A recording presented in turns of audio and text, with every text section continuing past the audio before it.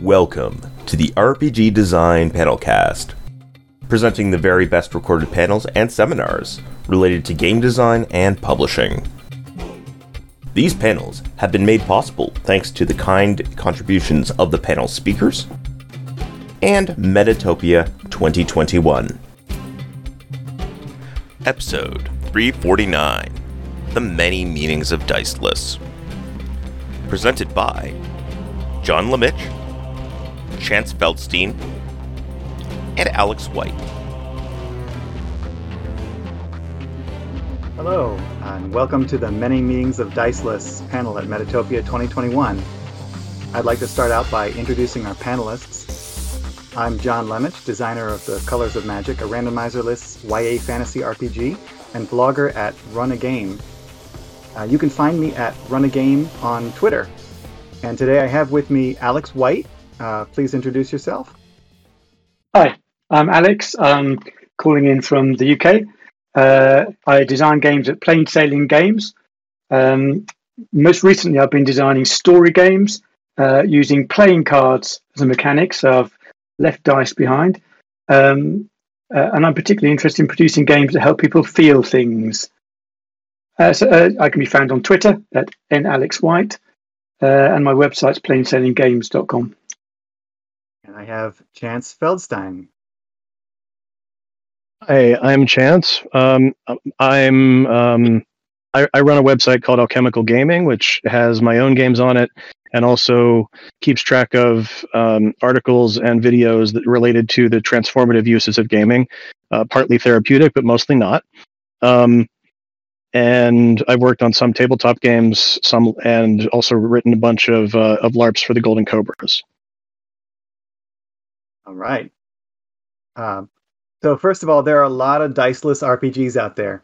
It used to be more limited, right? We used to all know about Amber and Castle Falkenstein, Nobilis, and Everway, and those were the big four diceless games that people knew about. But with the explosion of vignette games and belonging outside belonging, No Dice, No Masters games, we'll shorten that to Bob because that's a fun way to say it.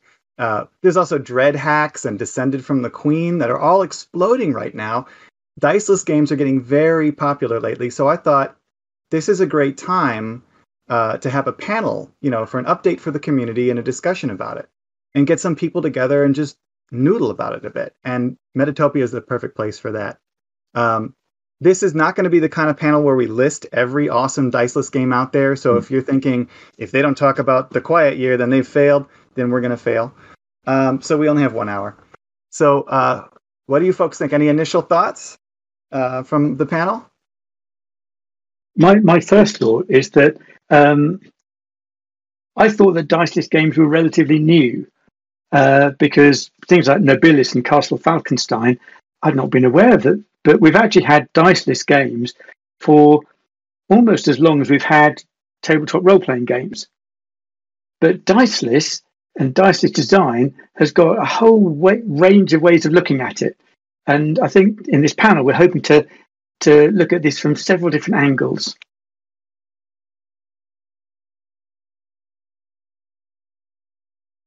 Any thoughts, Chance? I also learned a lot in preparing for this panel. In fact, I only just played for the Queen for the first time in the past year, and was so impressed with it. And I love the fact that there are so many games that have descended from it now. My primary experience as a player has been with Mind's Eye Theater. Just the way that the gaming space is where I live, there's not even a lot of opportunity to play test some of the games I've written for the Golden Cobras. So, and as we were saying earlier, while we were preparing, that it's almost assumed that LARPs will be diceless. But I have to say some of the issues I've seen with some LARP systems make me want to go back to dice. Mm-hmm. Yeah, like I said in our prep, I know one LARP system that uses dice. So they're almost all diceless. And that's where a lot of these great innovations came from. Sure. Even looking at these early well-known diceless RPGs, you can see some styles emerging, right? Like Castle Falkenstein replaces dice with cards. Amber takes away all randomizers and uses stat comparison. Nobilis and Chubo's Marvelous Wish Granting Engine. Those use resource management. There was an early Marvel Diceless game, Marvel branded, and it also used stat comparison and resource management. And then Everway used cards as prompts. So we've seen even more creative approaches explode since then, like you said. So they go way back, but now there's this explosion. What are some really interesting approaches you have seen or designed lately that you'd like to talk about? You can start with your own games. Do you want to kick off here, Chant, or would you like me to? Go right ahead. Well, my biggest game so far, A Cool and Lonely Courage, was Diceless almost by accident. I knew what I wanted to do for the game, and as just in a nutshell, in the game you play the parts of some of the women spies in the SOE in World War II. But the game starts where you're captured. You've been captured by the Nazis, and you're going to run a series of vignettes about how your life led you in the spy game up to that point. And I wanted something to set themes. And I was noodling around with dice, and I thought actually playing cards would be better for me here, because with the suits, I've got some really clear themes I can use. And so at the outset with the game, you're dealt a hand of 6 cards face down, and because of the randomness of war, you don't know how things are going to work. You draw the cards one at a time to inform how each chapter is going to go for you. But I added a couple of other things I could do because I was using cards. One of them is that for people who don't like the randomness, you could look at your cards and then stack them in the order you want. If you want to tell a particular story, or if you're playing the game with friends, or you could say to a neighbor, I'd like you to look at those and stack them. So there's going to be an order to them, but I don't know what that order is. And so that choice of using cards rather than dice opened up a much richer range of design possibilities for me. And so I've focused on using cards in some of the games I've done since then. Chance? The one that comes to mind of mine is the game that I did for the Golden Cobras in 2019. It was my first attempt at a partially arts and crafts based game. It was called Garden of Pathos, and I suppose the randomness in it comes just from the players, but in a directed way through character development questions. And the questions lead the players to create leaves for their plant in Baba Yaga's garden, and each leaf is based on an important or emotionally significant event in the person's life before they were transformed into a plant. So it ends up looking. So people end up with these pictures all over them that look really random, but they actually are infused with meaning. It's just that meaning may not be discussed until the workshop at the end. That's really neat. LARP can do some amazing things. I once designed a LARP for the Golden Penguin back in the Intercon Mid-Atlantic days with Kurt Dankmeyer. We used dollar store cap guns as a randomizer.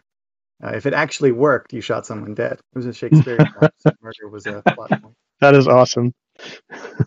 And that's neat. So my own game, The Colors of Magic, is completely randomizerless. There's no cards, no dice. You choose from a menu whenever anyone says your action is a risk.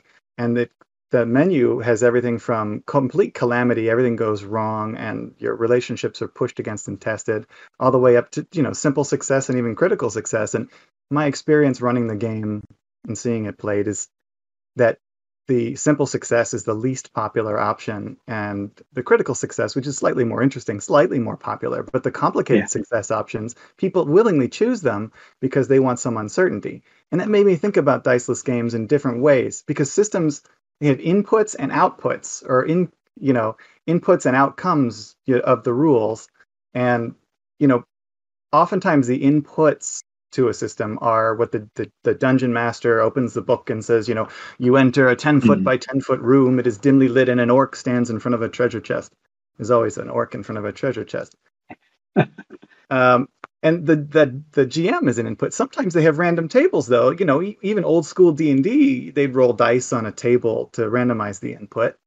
And other player actions are your other inputs. And so you respond to that stuff. And then the dice in a typical RPG generate an outcome. But not all diceless games emerging right now have any kind of uncertain outcomes. Like for the Queen, the input is random. You draw, and then you narrate a scene in a vignette. It's really cool in response to the prompt. There's no like roll to see if you do the thing in those vignettes. Up until the end, I believe, it's been a while. So,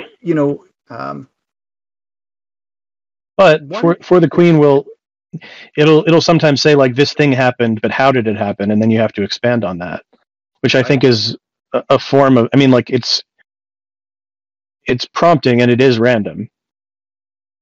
Yeah, so it's random what card you get, so your input is random. And then how it resolves is up to you. It's not random or even unpredictable. You can describe it. But it's unpredictable to me because I'm watching you describe it. I don't know what you're going to say. So there's unpredictability in different ways. A lot of games, the basic ones, Castle Falkenstein again, or Dread, they replace the randomizer in a traditional game in a lot of ways. Castle Falkenstein especially, with a substitute randomizer. Dread is a different beast, but there's still a pull, and you see what happens with the pull, and it grows increasingly difficult. But like Castle Falkenstein, you're doing ability checks and stuff like that, like Dungeons and Dragons, but with playing cards.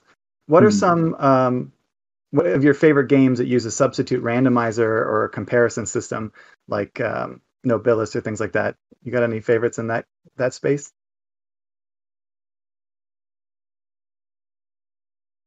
I've got a soft spot for all of the games that use prompts. I like that kind of thing. And that's partly because if you've got the whole world of possibilities to think about, then I'm like a deer in headlights and I can't decide anything. But one or two prompts, that starts me thinking and really helps me. There's a game that I imagine not many people have heard of that's got a really weird randomizer, is Annulars of the Sky. And I'm saying every single word there incorrectly, apart from of and the. It's by Stephen Dewey, who you'll know more from 10 Candles. And the randomizer there is at the start of the game, everyone's writing down some little snippets of information on slips of paper and fold them up.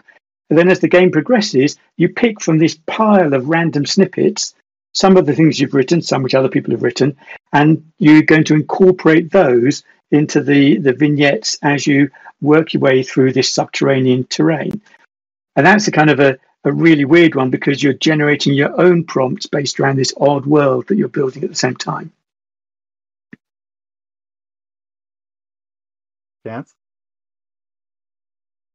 I'm trying to think of one. I'm having a moment here. If you want to go ahead. Sure. Yeah. So Alex mentioned constraint as a way to generate unpredictability. If you have a group of friends you know really well and you just get together and say, let's all make up a story, I really know what these other people are going to say. But if they have to answer a specific prompt, it adds unpredictability for them because they don't know what the prompt is. It's going to throw them off their set. And it's also going to throw them off their set for me. I'm going to see them responding to a prompt in a creative way. I think that's pretty cool. So I played a campaign playthrough, Fall of Magic, that was like that. It's all prompts. There are dice, but they're not used in a traditional way. And I played a long campaign of Nobilis, which doesn't have prompts at all. It's a completely different beast. And it uses, you go back and forth in stance a little bit, but you use resource management in that game. And I think resource management is a fun way that diceless games can work. It's a popular mechanic in dicey games too, like Dungeons and Dragons spell slots and willpower points and werewolf or whatever. But you're managing your point pools and you don't know what's coming. Even though there's no dice, you don't know what's coming and you don't know what you're going up against. Yeah. I think we like randomizers as well for the uncertainty it brings. And that's one of the places where the Jenga tower is as far removed from dice because in a way it's randomizing just one event. when is the tower going to fall. But the point of it is it builds tension as the game progresses, as you're getting closer and closer to the horrible thing happening. Or the great thing if you're playing StarCrossed. Well, it could be great. It could also be horrible. Well, yeah.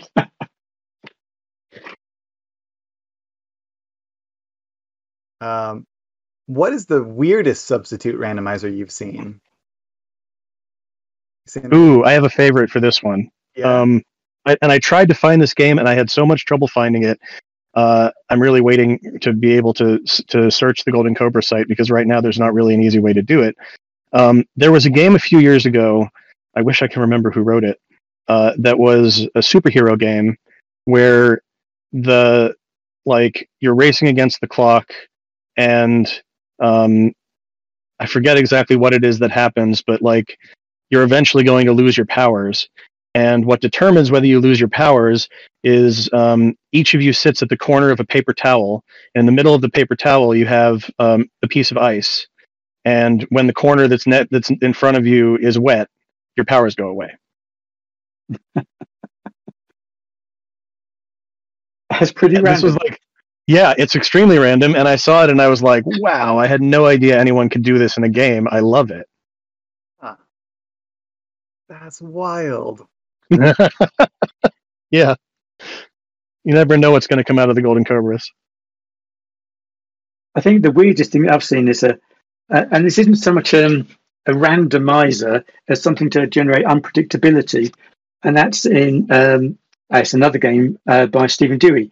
Not out yet, but I've play tested it at Metatopia in the past. Gather, Children of the Evertree. The first part of it is business as usual. Cards are drawn and they've got prompts, but everyone replies to the prompt at exactly the same time, babbling together. And you can ask people questions, but you've got 2 sticks. To ask a question, you've got to give somebody a stick. And if you're out of sticks, you can't ask questions. And so it's not quite a randomizer, but it's this currency which you've only got 2, and you can expend those, and the people who gather the sticks, they can control the way the conversation goes. That was really unusual the first time I saw it. Wild. That's a little bit like how Hillfolk works with earning tokens, but not exactly. I'd love to. But in a way, a little stricter. I've played one game of it, and I was burning to ask another question, but I was out of sticks. Wild. That's neat. Yeah. There's a game in Codex magazine, the Gauntlets magazine, that involved a campfire and a rope that I recall, and I don't remember exactly how that worked. But you use the rope as resource management, and the farther away you got from the fire, the darker things got for you. And the rope was just the measure. I would love to see a game that uses a calendar as a substitute randomizer. Like, if you play just taking notes here, or the events of the game are totally different than if you played in March of 2023 or something. Somebody get out and do that. So I was thinking about how RPGs use unpredictability as a core thing. Anytime you make a game of something, there has to be unpredictability to some degree. I think a lot of things that people don't think of as RPGs, but still really count. I don't want to gatekeep, right? They still use unpredictability. Even when you're not playing a single character through the whole thing, like The Final Girl or Microscope, they still find a way to add unpredictability to it. And sometimes that's from the other players.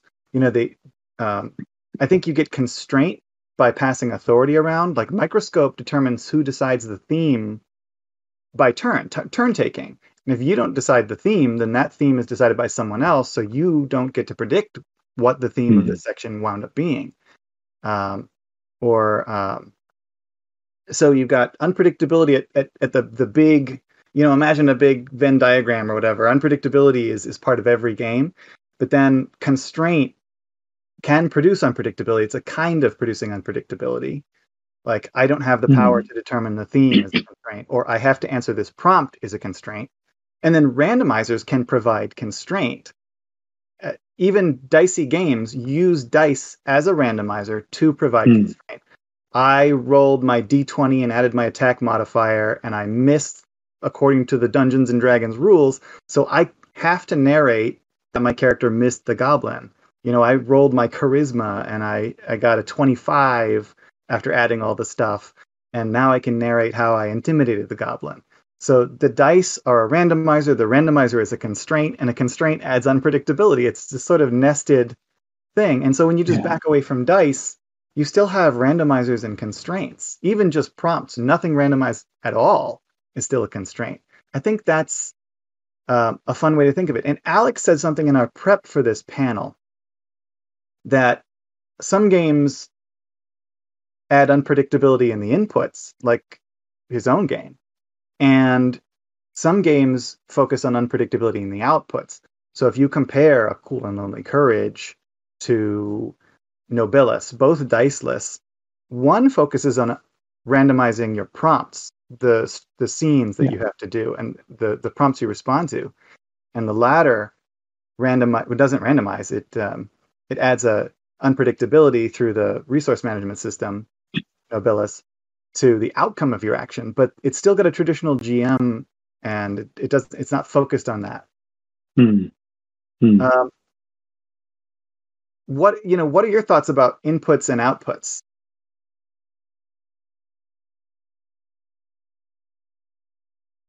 I'm happy to jump in first again, if that's okay, Chance. Yeah, sure. I love both kinds of games. I love exploring a dungeon and you don't know what's behind the door. You don't know what's going to happen as you talk to the wizened old man and ask him for clues about the adventure. I love that. But I also love things where we have randomizing the inputs to things, and how we go with that. Games with kind of fixed stuff, I found really hard to get to grips with at first. The gumshoe games, they kind of have a six-sided dice, but the key isn't the dice. It's that your skills are the number of points that you can choose to apply to the dice when you want to. And you know that you've typically got to get, I don't know, a 4 to succeed. So if you spend 3, you're definitely going to succeed. And I've played with people who are risk averse, and they always spend just enough to make sure they succeed, which is super. Other people think, I like a bit of risk, I'll include a bit of risk. But what I see here is it empowers the player to decide where they're going to look good. And that, I think, is a really interesting thing, particularly as you get into some of the more kind of the fixed things where it doesn't look like you've got a randomizer, it's diceless, but it gives the player more empowerment about where they're going to shine. Chance, any thoughts? I'm new to the concept of inputs and outputs when it comes to like just when doing this panel. So can you refresh me on how you're defining them again? Sure. Yeah, it was in our prep for the panel, Alex came up with this idea, and I thought it was really smart. Inputs are what prompts the player you're responding to, and outputs are how the system helps you decide how an action goes. It's pretty arbitrary, but they're a useful frame for diceless games because some focus on one and some the other. Sure. Yeah. So I suppose I would think of inputs as something that's really useful for character creation, and you said, and outputs, like you were saying, but something more useful for action resolution. So, like for myself as a player and also as a designer, like I think I favor games that where a lot of the randomness does come from the other people, because I think of people as inherently pretty random, especially when you put a whole bunch of them together in one place. I grew up on D&D and you know the I feel like especially in earlier editions of D&D the relationship between the DM and the players was a little bit adversarial, and so when I finally learned about more collaborative styles of play, I was like, oh wow, this is super shiny, and I'm still kind of in that phase. Um, Collaboration versus that adversarial DM relationship is there's an old Forge concept of stance that I think is Hmm. also useful when you look at these different diceless games, especially. You know, the traditional I'm playing one character and I don't know how my actions resolve because real human beings don't know if they're going to hit the goblin or scare the orc or whatever. That's where you've got your typical dicey game, right? But Hmm. then when you back away from that, you start to play with stance, and you get a lot of games where you are um, totally in director stance. Again, microscope. You're just constantly thinking about the story. I'm writing parts of the story, and who's going to play what character, and can we make up a character for Alex to play in this next scene? Um, and then you've got games like Amber, where you're told, no, even in character creation, you are playing your character and you are in conflict with the other player's characters. Even in character creation, I think that's wild to me. Mm. Uh, There's a so, nice thing I saw in game Lovecraft-esque, which I was yeah, playing a couple of weeks ago by Black Armada, where in the game there's a witness, a narrator, and the whisperers, and the roles move around every scene. So everyone gets to be the witness seeing horrible things happening, the narrator who's describing what's happening and setting the scene, and the whisperers they just kind of interject little bits of extra detail or little bits of creepiness into it. And it's a great way of keeping everybody engaged. And as you were saying, Chance, you're bringing everybody's minds to bear on bringing creativity into it. that is a great transition into what I'd like to have everyone talk about next. And that's the other really popular diceless games right now, and that's the Bob games. That started with Dream Askew and Dream Apart by Avery Adler. And in those games, you share the GM authority. They're GM full is a common phrase used for them because there's still a GM role, but it's split up among the players, and you control different aspects of reality responding to the group. There's no GM, but everybody has a piece of the GM role. And I mean, these games are also totally randomizerless. You have to earn tokens by making a weak move, and a weak move is something that adds complications to the world, adds conflict, and causes trouble. And Yeah. you have to earn the tokens in order to use the strong moves, and the strong moves are the things that resolve the conflicts, which creates a tension. You have to go. It creates a sort of the 3-act structure in a way, right? Because uh, you build up complications through Act One until you've got your first act twist. You build up more complications and resolve some things, but you collect problems until you finally can spend a bunch of tokens and resolve them. And those games also do the thing where you share the role of who is the judge of the GM essentially of this section of thing. Some of those other games include Wanderhome, which is perfect for that format. Venture and Dungeon, two separate games that were kickstarted together, and the cool Filipino Shadowrun thing. I'm going to say this wrong.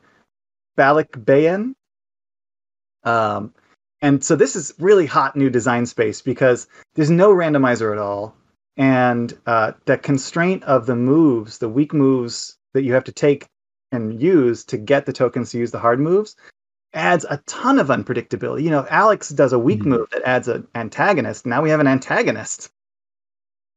Anyway, so have you tried these games? Do you know anything about these games? Is this a space that you're interested in? For me, it's an area that I've not really investigated at all, but it's now on my list of things I want to look at because I'm already thinking of some game ideas that I've got that might be well suited to that kind of mechanic. I've been interested in Dream Askew and Dream Apart for quite a while, just because they seem like they would be amazing games to use for personal transformation, and particularly Dream Apart because it was mentioned in the panel on Jewish gaming yesterday. Um, but I mean, these all sound like they would be amazing. I just would need to find a good group to play them with. Are there any other totally randomizerless games, or you have thoughts on randomizerless games in general?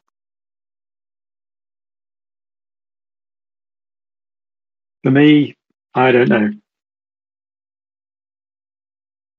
Okay. There's this there's this really old one that I am kind of a fan of, even though most people agree that it's unplayable. It's called Aria, Canticle of the Monomyth.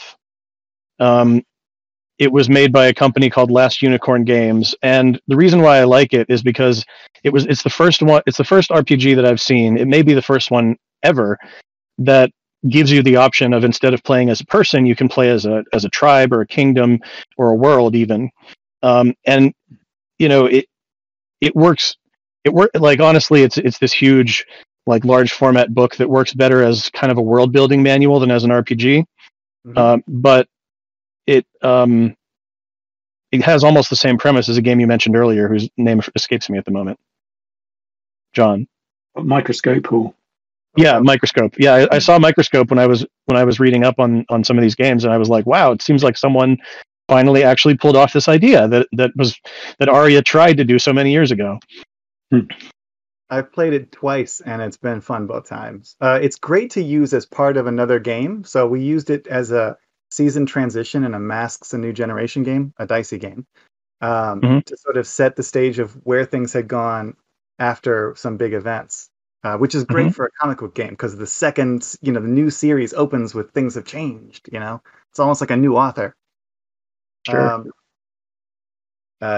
Anyway, so what's interesting is how, I come back to stance, because completely randomizerless games really span the gamut of, Amber with actor stance the whole way. You are your character, you're competing, all the way to like the Bob games where you sort of go back and forth to author stance and even director, and then zoom back down. And sometimes you take the GM role, and sometimes you're inhabiting your character. My own game, The Colors of Magic, does that too. You often think about your choices of how an action resolves, not as your character, or else you'd always pick critical success.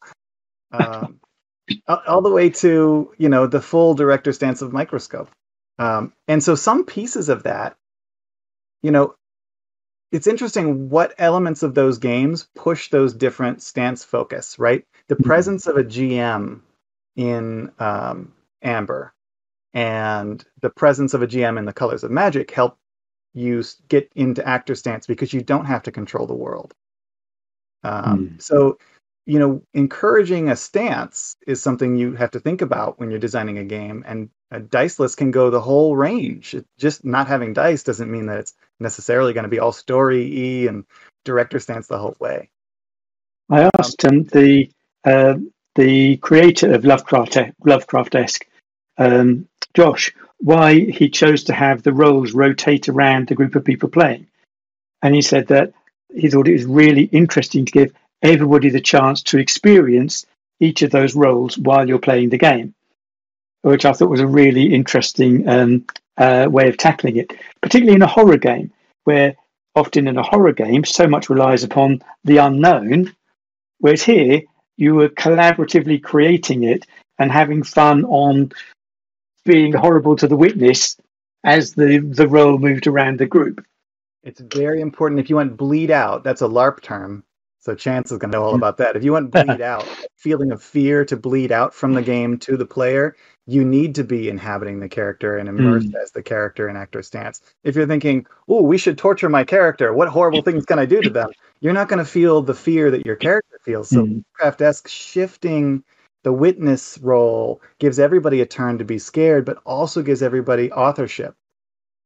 Yeah, I was also thinking that rotating the GM role or co-creating scenes in some way, it helps to mitigate the issue where if there's a single GM who's always in charge, that people might, and there's no randomizer, then people may feel like things are overly arbitrary and unfair.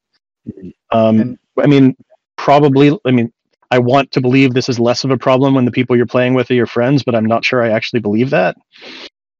Yeah. Well, if you go back all the way back to Amber, it tells the GM to be very adversarial, and the player really. But then if you get to my game, The Colors of Magic, the rules forbid the GM from using any content that's not provided to them by the players at character creation. So you can't be an adversarial GM. And also, at any point, the player can say, this is a risk. I choose critical success. So you can't succeed at being adversarial even if you try. But you can't just throw a bunch of stuff at them that they are not prepared for. So how you mandate the GM roles used is also important. And it's interesting, you talked about, back to Lovecraft-esque though, because, or did you have a response to that, Chance? Well, just quickly, I was going to say that's one of the reasons why I tend to like Powered by the Apocalypse games, because they frame the GM as more like just a special player. And, rather than like being an authority. But yeah, go on, please. So when I was thinking about Lovecraft-esque, it makes me think about how you have a rotating GM role, essentially. There are a lot of games where there's formal judging as a outcome unpredictability, right? So Hillfolk, I mentioned before, you bring a petition to the other player's character and you say, we really can't keep having the cattle out in the eastern field. There's too much risk of them being stolen by the other tribe. And there's a back and forth. And then at the end, they judge the petition. And if certain rules come into play, the whole table votes, and then there's a token system. There's no dice. And then there's also Fiasco, classic judged game, right? You can either narrate the scene and then have all the other players decide how it goes, or you can decide how it goes and then they decide what the scene is about, which is really neat. It's a judge. So judged games are another way to add unpredictability, not randomness to outcomes. I think that judge games do add an extra consideration, which is that you have to be comfortable with the group of people you're gaming with. Fiasco, I find, is relatively easy because you know what kind of movie you're in, and it's all going to go to hell in a handcart anyway. Yeah. Hillfolk, that's got a lot more potential to be quite antagonistic, and more potential for a bit of kind of bleed over of feelings to it. And says, come on, cut my character a break, won't you? And I think that's a situation where being comfortable with the people you're playing with is really important. Yeah, safety tools are critical in a lot of these games because you can't, one of the reasons Gary Gygax wanted to use dice for everything was so he could blame the dice. Oh no, I didn't kill your character. We rolled, it was fair. You just had to get a 16 and you'd survive. Yeah. So setting the dice aside really does, especially setting randomizers aside, you take that buffer away. You need some more safety tools. I agree. I do think that it's something that designers have to think about very clearly or carefully, is how are they going to make really crystal clear to people how things are going to work. And I mentioned this, Hillfolk was the first game I ever backed on Kickstarter. Me too, actually. Yeah. Love the idea. I've never managed to actually make a game of it work yet because I just can't get exactly how it works.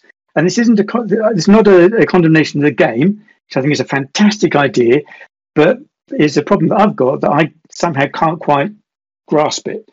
And it reminds me that there's things that I'll design which might be brilliant in my head, but can somebody else pick it up and understand what gameplay looks like easily? And I think that's something that we have to think about carefully when we're designing Diceless games. Mm-hmm. I kind of had that issue with Hillfolk myself. Like when reading it, particularly when reading the SRD, which I was planning on basing one of my games on at one point, I really felt like the token system assumes there will be players who don't want to share. And if you have players who are okay with sharing the spotlight with everyone else, then you might not even need it. But I also didn't fully understand it, so there must be nuance to it that I'm not getting here. Might be you have to play it to really get it type of thing. Yeah. But I do think that I have played a fair amount of Fiasco, and while I do think it's true that it's important to set expectations, but even if you do that, it matters a lot what kind of group you have. I have played Fiasco where one person used their narration ability when they had it to just advance the aims of their own character to try to end up on top at the end. You definitely can do that, and you can do it strategically with the dice in Fiasco too, even though they aren't really rolled for anything important until the end. With the card game. What? Second edition's a card game now. Oh, that's right. I knew about that, but I've only played the first edition. Sorry, go on. No, I was about done. Oh, okay. Yeah, I've been a big fiasco evangelist. I've run it for new players and people new to RPGs more than I run it for people I'm good friends with. So I've had experiences where people have just sort of they've just been trying to win, and it's like, well, that's not actually how you win. You want to get all the white dice or all the black dice. That's how you win. Uh, uh, and it's win is in big scare quotes, right? Yes. Yeah, you do need to set really clear expectations for that. That's true. Sure. So I want to turn it a little bit because I've got Alex White, designer of A Cool and Lonely Courage, here on the panel with me. So I want to talk about storytelling games, which have often been called vignette games, where players take turns framing a scene and playing it out. Often in response to a prompt. Sometimes you narrate the whole scene. Sometimes you say, "Hey, Alex, you play the baker, and Vance, you play the cop." But that varies. So I want to, For the Queen and Fall of Magic we mentioned too. So Alex, give me your thoughts. What are some common characteristics of these types of games? What's next? What are the trends? So I think common characteristics. One of them is that in a vignette, you typically have the protagonist and audience, and at the outset of a vignette, people ought to know what the protagonist is aiming to get out of that, how it's going to go, and then as the audience, supporting characters that they play, you're working to give the main character of that scene the outcome that they're aiming for. And if you know that they're aiming for this one's going to have heartbreak here, you play into that. If it's one where they're really successful, then you play into that. And it's a great opportunity to build up your fellows in the game, and I really like that. And in something like For the Queen, where as the story is developing for the whole group, it's very much yes and you build on where things are going, and sometimes you'll offer in additional things that you can see are interesting to particular people, or to build on things which another character has already established about themselves, and you do your best to not undermine things, which can happen accidentally, the best will in the world. In terms of one of the interesting things where I think things are going here is in the ability to play these games better online. And a game that I really want to call out is The Zone by Raf Amico, inspired by things like the movie Annihilation. He's got a website, The Zone, and you can play the whole game for free on there. It has the prompts, it has special effects, which kind of bring in the theme, and it really brings to life something that was originally planned to be a game you play with cards on a table with friends. Then a pandemic happened. Turns out he's an excellent web UI designer and programmer, and he's produced something marvelous and put it out there for people to use freely. I think that there's a lot of interesting things that are going to happen in the online playing space. Yeah, that also happened to Alice is Missing, right? It kickstarted pre-pandemic and it shipped in the pandemic, and then everyone had to play it online. So he created Discord templates and all sorts of stuff for it. So, that's another Diceless game that's totally GM-less. But it is my most recent game. Love and Barbed Wire, which I launched this year, is a letter writing game. There's a soldier and their loved one back home in World War One. The soldiers in the trenches, and you play through 5 chapters of the war, and you write letters to each other. You can play online, 5 minutes to write a letter, and then you read them out, or you can play it over email or text or post. It's a game designed to be played by people who don't have to be at the same place and time. That is a neat thing about those games. I played Fall of Magic, which was originally designed to be on a big scroll, but I played that on Roll20. Oh, yeah. It's just the tech implementation just has to be there. Fiasco with a Roll20. And the pandemic is a horrible thing, absolutely. But it's remarkable the creativity it's unleashed with people. And it's not just in the traditional games, but also Diceless games have been able to move online. And thanks to things like this, I've actually done more role-playing now with friends in America in the last year and a half than I had in the last 4 years prior to that. I've only got a few questions left, and I got some interesting questions from the panel. So I want to get through a couple real quick, and then we'll get to the audience questions. So Invisible Sun's development mode with the cards is another one where Monty Cook created an online thing to make it work too. Just came to my head. So design goals. When you're composing your overarching designer intent or designer goals for an RPG you're starting, like when you wrote Love and Barbed Wire, or Chance, when you're writing freeform LARP. I used to do that back in IMA. Do you ask yourself, do I want a randomizer and why every time at this point? And then how do you go about addressing that question? I don't, but I think maybe I should. I have been feeling for a while that to some extent, I keep writing the same LARP over and over again. So including some more randomization might actually be helpful. Alex? For me, I have a kind of a hammer, and so everything is nails at the moment. I use cards for Love and Conan and Courage and Love and Barbed Wire. I'm using cards for the game that I'm working on right now, Inner Circle. This is going to be a black comedy game, and that's going to be followed up by a game about suffragettes, the fight for the vote in Britain, and there's a fairly good chance there's going to be playing cards in that one too. For myself, when I wrote The Colors of Magic, it was for a game jam initially, and I had to use Little Foods because it was the Our Little Foods game jam. So I used Skittles, but I didn't want them to be a randomizer. So I said, you're picking the Skittles, but that's not a randomizer.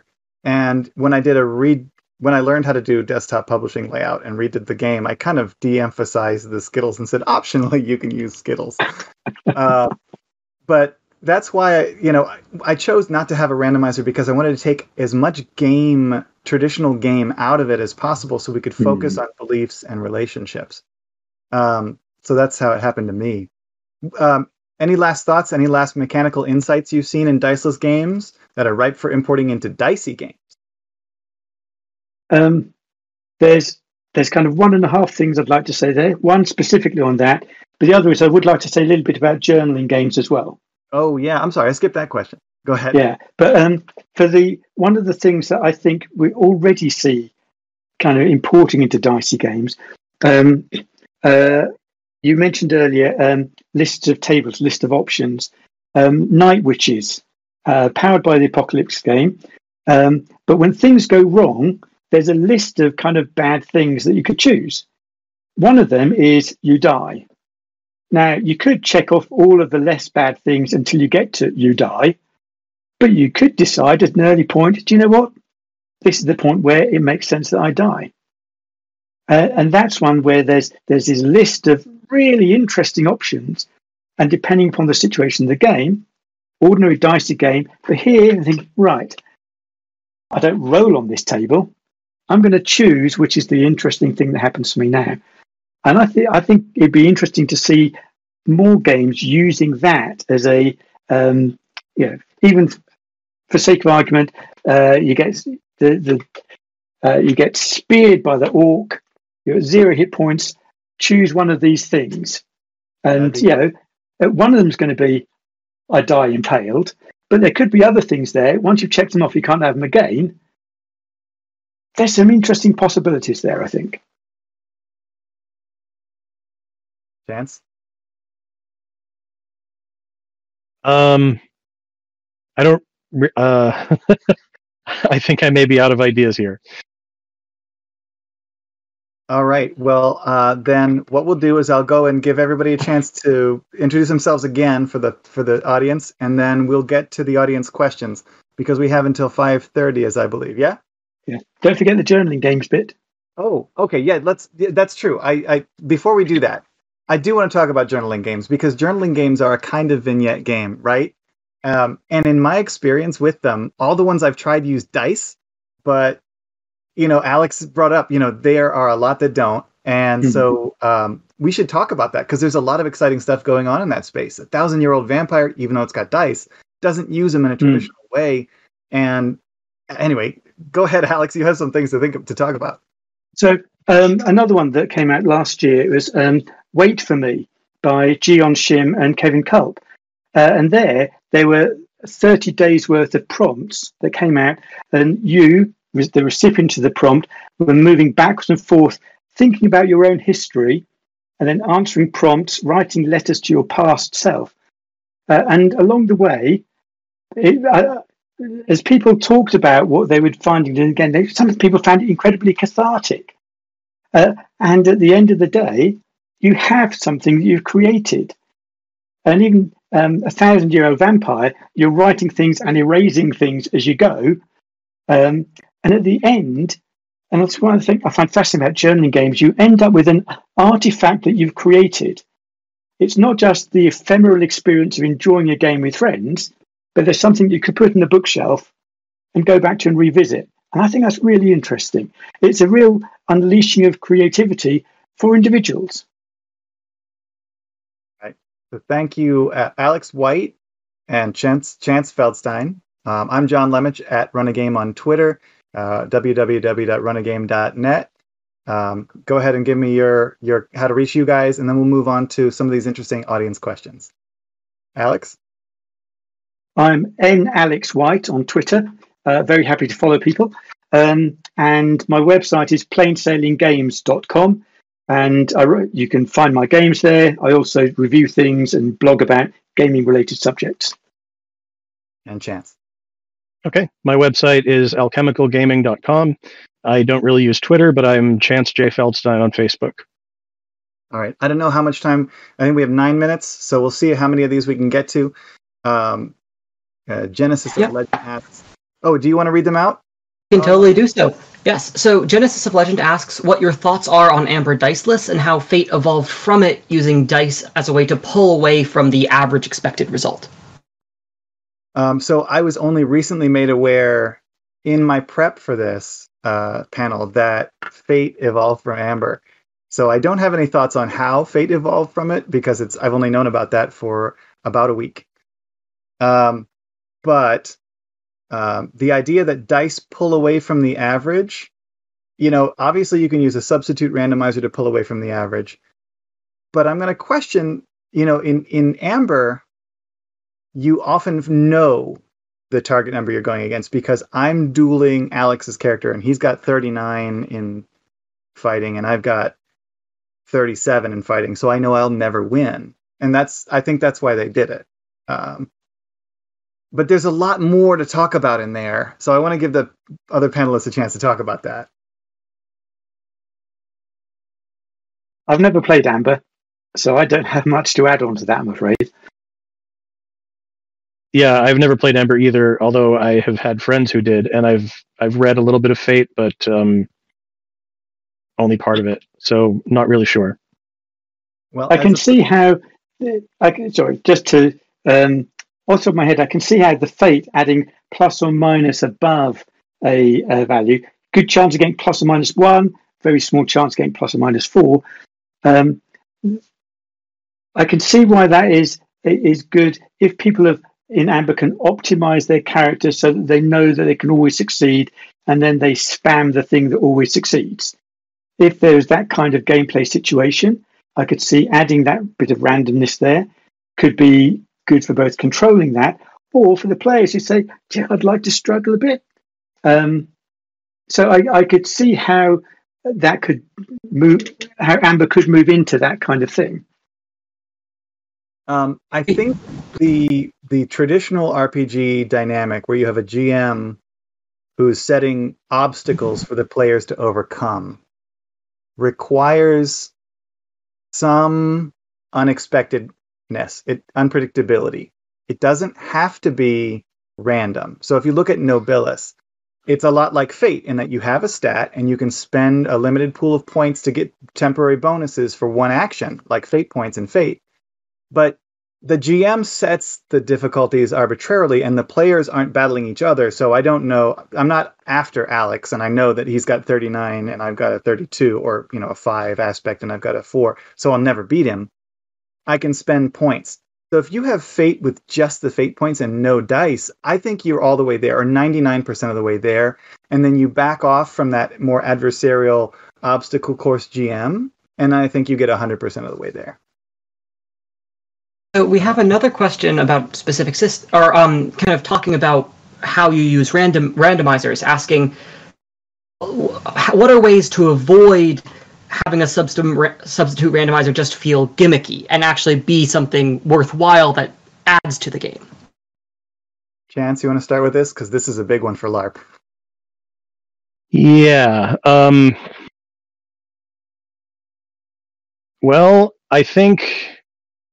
much as I enjoyed playing these games, I think the first couple editions of Mind's Eye Theater didn't do this very well. I think that when moving from tabletop vampire or mage or werewolf to live action, the problem used to be that a lot of the gradations of success were lost. Like if I had like in tabletop, you have a target number and you're trying to roll a certain number of d10s over that target number. So if I get like 1 or 2, that's an okay success. If I get 3 or 4, it's a better success. If I get 5 or more, it's a complete, really good success. So with rock, paper, scissors, you pretty much just get success or failure. In the most recent editions of Vampire and Werewolf LARP, the ones from By Night Studios, the way that they worked around this, even though they still use rock, paper, scissors, was to change some of the powers, all of the powers actually, the disciplines, so that they work differently based on whether your character is specialized in a certain stat or not. So the things that would normally come from exceptional successes now come from being specialized in perception or specialized in dexterity or whatever it may be. So these same powers will work differently based on which character it is and based on how they're specialized, but it still, to other players, looks random-ish, I suppose, And while still using the same system. Yeah, having designed a LARP with a gimmicky substitute randomizer, the cap guns, I will say sometimes the gimmick is the point. If your design goal is answered and supported by the gimmick, then it is a good gimmick. Like Dread is a great example because you're playing this Jenga game, so if you've ever played Jenga, the tension literally increases as you go on until it falls. And Star-Crossed, same thing, right? The tension, the romantic sexual tension of Star-Crossed, just building and building as you play the game. And you can't get that with a less gimmicky randomizer. You literally need gravity, literal gravity to help you. So there you go. Alex, any thoughts there, or want to go to our final question? I think it'd be good to go to the final question because we've only got a few minutes left. Yeah. So we have Fool in His Folly agreeing about how Bob games are good for personal transformation, but asking if you can kind of speak a bit more on this, on how these games, as in general, are able to do things that, like personal transformation, that other games might not be able to. Since I brought that up, my feeling is that if you have personal issues, or not so much issues, but like if you have like personality stuff or skills or whatever that you want to work on through a character, that the fewer mechanics there are to pull you out of character, the better it will be, or at least the quicker you may make that progress. Now, it's also true that really quick personal evolution can lead to higher than usual bleed out. So that's something that you may have to be careful of. But I think like highly narratively focused games that are light on resolution mechanics, or specifically on randomness, lead to fewer situations where I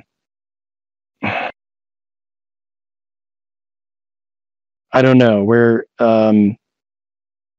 where your goals are thwarted in ways that don't seem logical, I suppose, and that might also be useful for whatever people are working on.